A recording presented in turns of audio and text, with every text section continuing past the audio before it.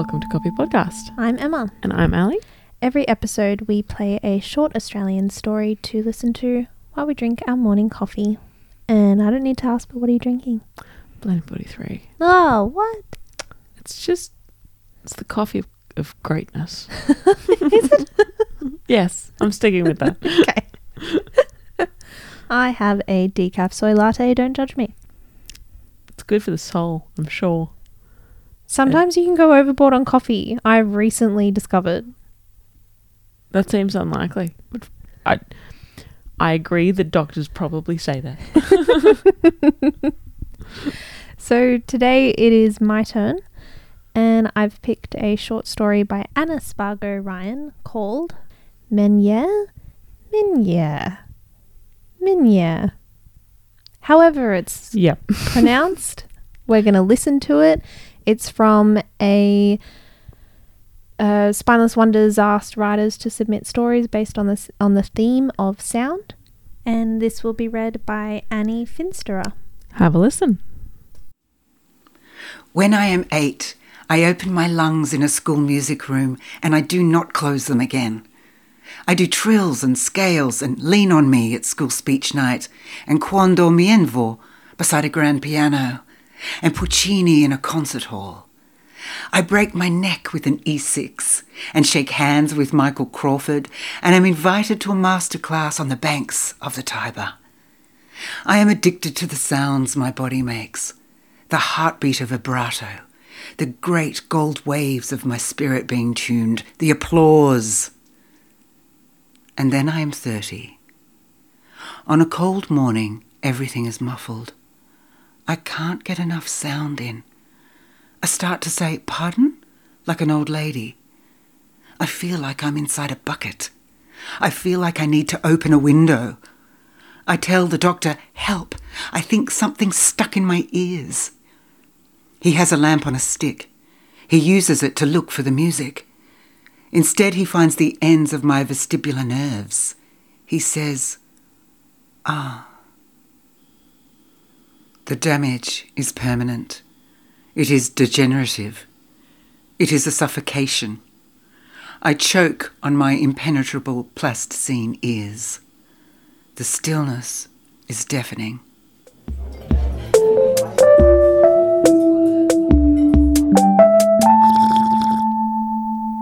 So, of course I had to pick that one because I also have hearing damage. For some reason, it took me a minute to remember that. And then I was like, oh, this is probably more personal for Emma than it is for me. You don't know because I don't say pardon like an old lady. Oh, yeah, no. Say it like a young, exuberant soul. Well, yeah. I mean, unless we've known each other for a while, so I feel like I would know this, but I also didn't think you've had an illustrious singing career. But maybe I'm wrong. Illustrious? Have you met Michael Crawford? No. The sense of loss is maybe not quite the same, but I thought that the descriptions were perfect of sounding, of feeling like you're in a bucket. And for me, it's more like, you know, when you're trying to speak underwater. Yeah. And it's like, rah, rah, rah, rah, rah.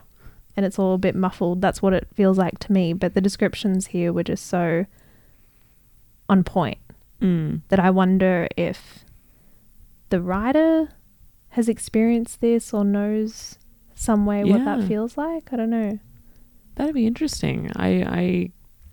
Because I wasn't sure what the name meant. So I specifically kind of looked it up because I was like, is it like a singing term or is it something? And then found the description of the disorder. I feel like I should really try and pronounce it right now, but I'm not going to because it's a really hard word. But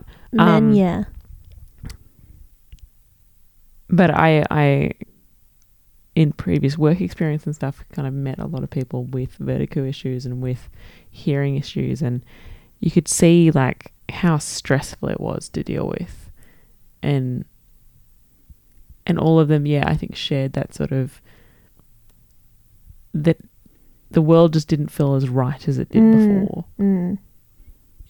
For a lot of them, it kind of seemed like, you know, they weren't utterly devastated, but they weren't kind of happy either. They were just sort of stuck in this in between of just like, I just feel like I will be constantly annoyed and discontent. Whereas in the story, I think it is a much deeper because devastation, the loss of a passion as well, a passion, and just a way of being in the world that I think was beautifully reflected in the language of, because there's so much sound in the beginning and types of sound. And beautiful lines like, she was addicted to the sounds that her body made and the great gold waves of her spirit being tuned. So beautiful. And I felt that really shifted when she saw the doctor, and you suddenly had this very medical vernacular fracture the story.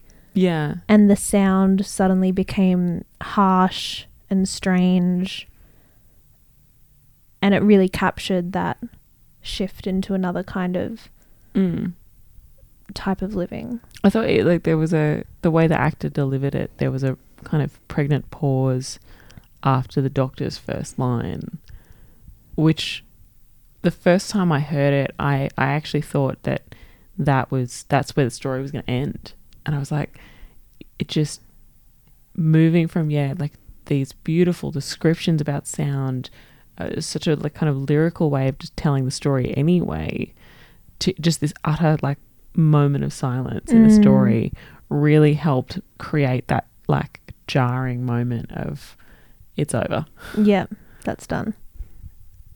And I did think it was a beautiful description of sort of that, the loss of a passion and trying to move on from childhood ease, I think is the way I would describe it. Like, when those things that you can do as a child without thinking, without ever even having to pause to wonder why I can do this, should I do this, anything like that, like those aren't questions the you point bother. Is that you can. You just do it. And then to have that moment as an adult of going like, oh, I can't do that without thinking anymore. I have to prepare, I have to practice, I have to take care, or whatever it is, that losing that sort of spontaneity of passion. That carefree. Yeah. Yeah.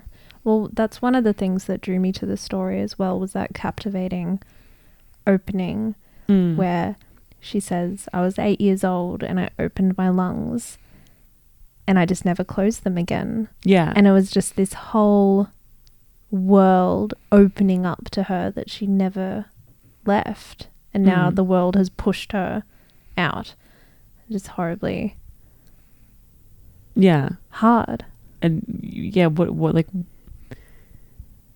the difficulty of like when you're not 8 years old anymore, how to translate what the world you knew into the world you're in.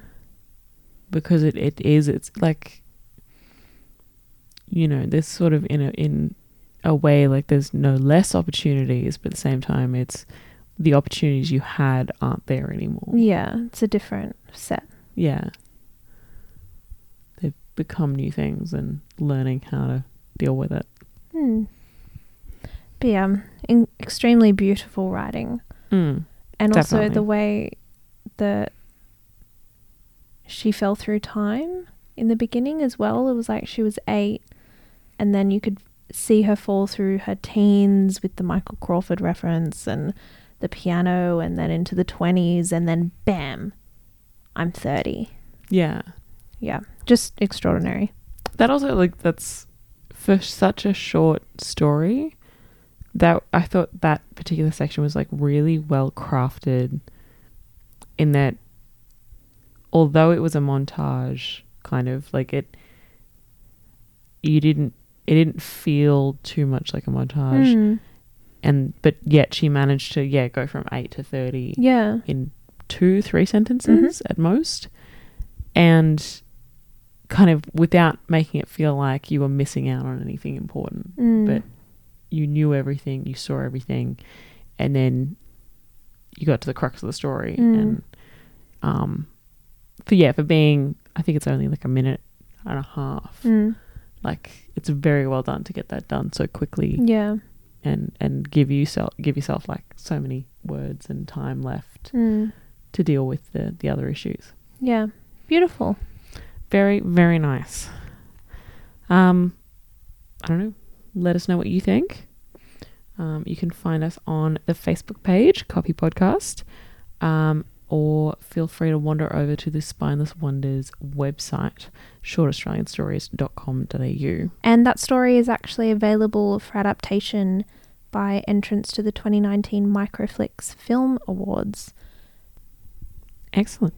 And we are supported by the Australia Council for the Arts. Stay caffeinated. And rate, review, and subscribe. Do both at the same time. Works wonders.